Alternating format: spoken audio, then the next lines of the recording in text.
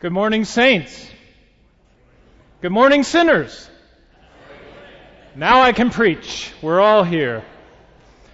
It indeed is a great honor to be here on a Sunday morning.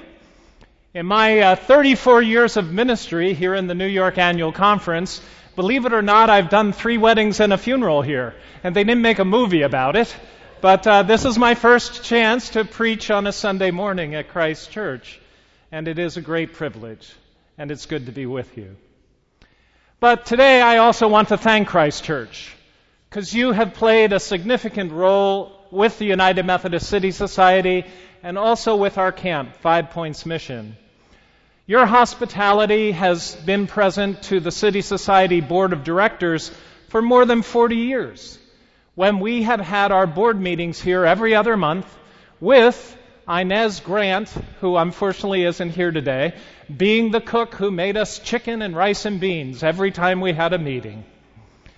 And you've provided those spaces to us for free. I also want to thank Roseanne and Jonathan and your custodial staff, who have been great at making sure everything is prepared for us when we have our board meetings here. The other thing I want to thank you for is for hosting our Camp Olmsted fundraiser. This year at Camp Olmsted in Cornwall-on-Hudson, New York, which the United Methodist City Society and our subsidiary 5 Points Mission have been running this camp since 1908. And the camp was donated to us by Sarah Olmsted, the sister of Frederick Olmsted, famous for, of course, Central Park and Prospect Park. Sarah Olmsted saw the need for children and their mothers to get out of the city in the summer.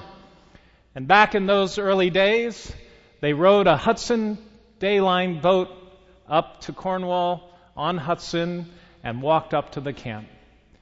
Today we use West Point Tours and their Trailways buses to get the kids up to camp. But the final 12-day session is taking place at the camp with about 65 resident campers, overnight campers, and 35 day campers from the Cornwall community. So our camp has become a very multicultural camp in that community and is very well known. Our camp is a place where kids not only have fun, but I believe they are transformed into the children they are meant to be. So for about the last 6 years, Christ Church has opened up the beautiful space in the basement to us to have our annual scholarship fundraising event, and it has been for free, which we have been most grateful for. Now you'll see a little bit about what we do at camp is a great deal like the passage from Colossians that we had for us today. We give kids from the city the chance to experience a new life, to have a new way of experiencing the country, for many of them the first time, to have a new way of putting on a new set of clothes, which of course includes their camp t-shirt, which they seem to love. We give them the opportunity, as Eugene Peterson translates this passage from Colossians, that you are done with that old life. Now you're dressed in a new wardrobe. Every item of your new way of life is custom made by the Creator. It's a designer label. It has a designer label on it. And the old fashions are now obsolete. From now on, everyone is defined by Christ. Everyone is included in Christ. So dress by God for this new life of love. Put on the wardrobe God picked out for you. Now that's a fascinating piece of scripture, isn't it? But you need to know something about the church at Colossae. First of all, Colossae was an ancient city that would have been located in modern southwest Turkey. And even though it was a major textile and clothing manufacturing center, and the population was predominantly Jewish, The church at Colossae was actually filled with Gentiles who had worshipped many gods before they came to know Christ. But here's the key about all this image of dressing in new clothes.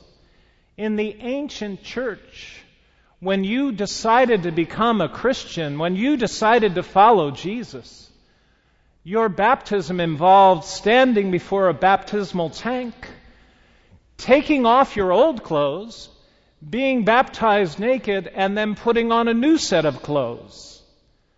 And so the writer of this passage from Colossians is referring to that image, that in baptism you become a new creation, evidenced by your new set of clothes. New life was defined by the new clothes that you wore. So what could be more fulfilling than taking a troubled child and improving his life or her life and helping them to be born again, transformed, and given a new set of clothes?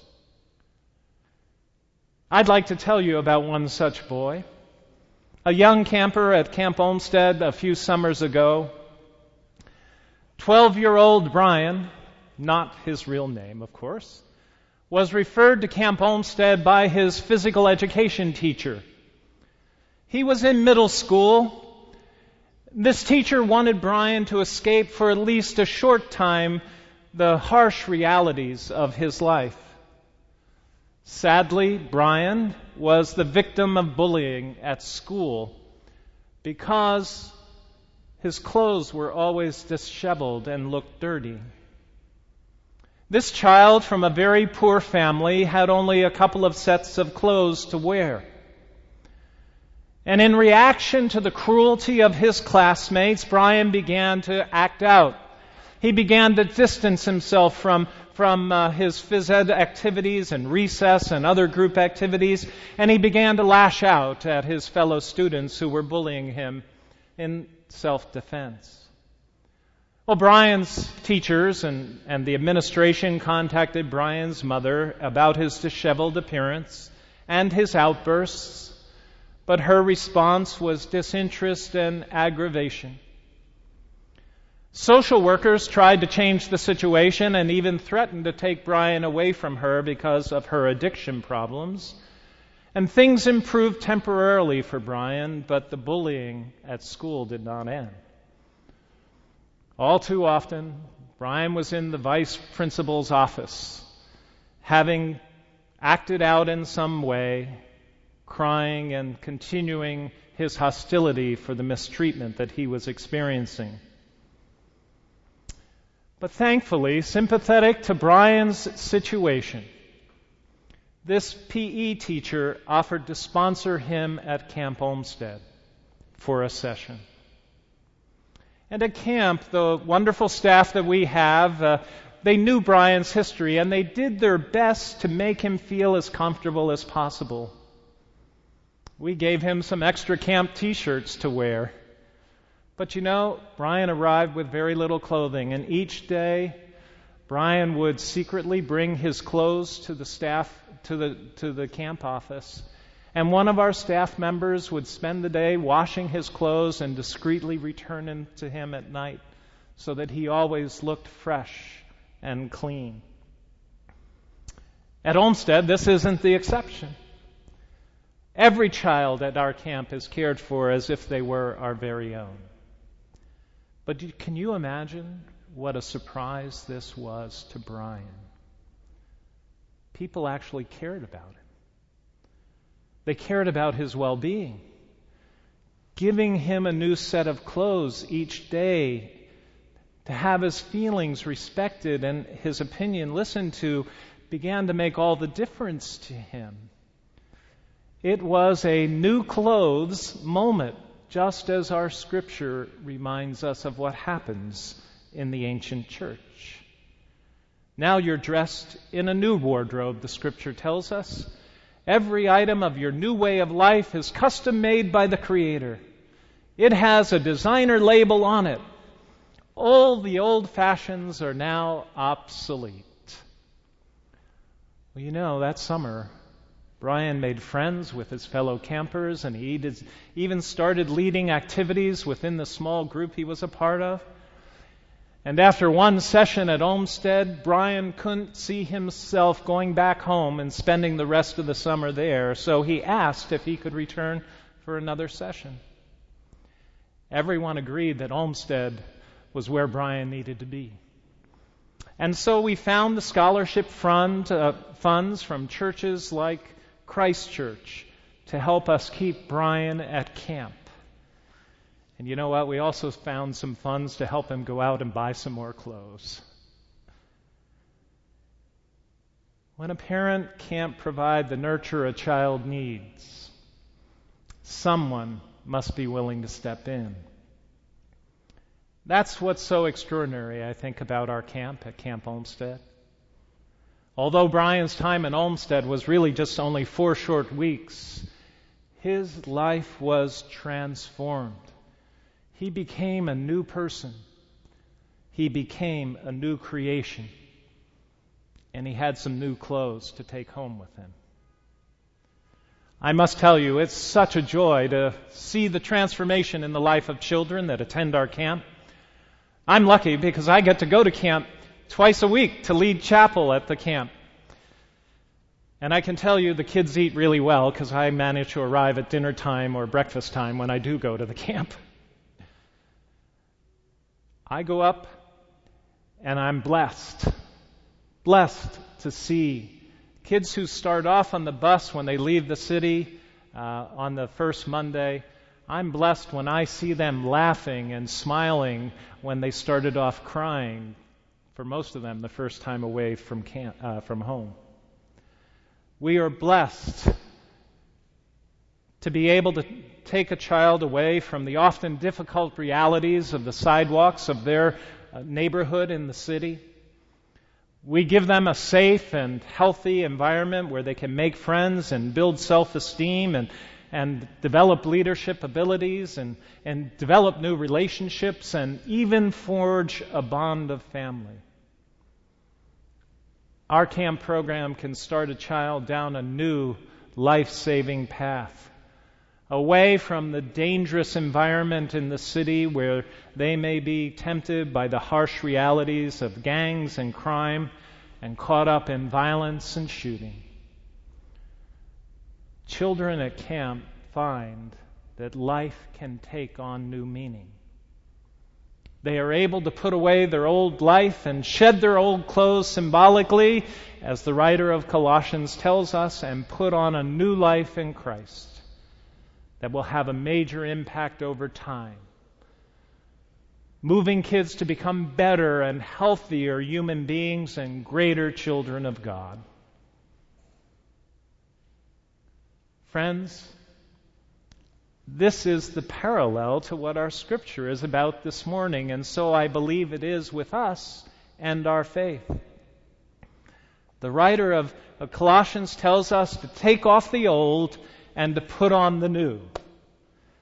It's about taking off the politically correct, the socially right, the morally expedient clothes or facades that we have, and begin to stand unprotected before Christ in order to be fitted with the appropriate Christian garb.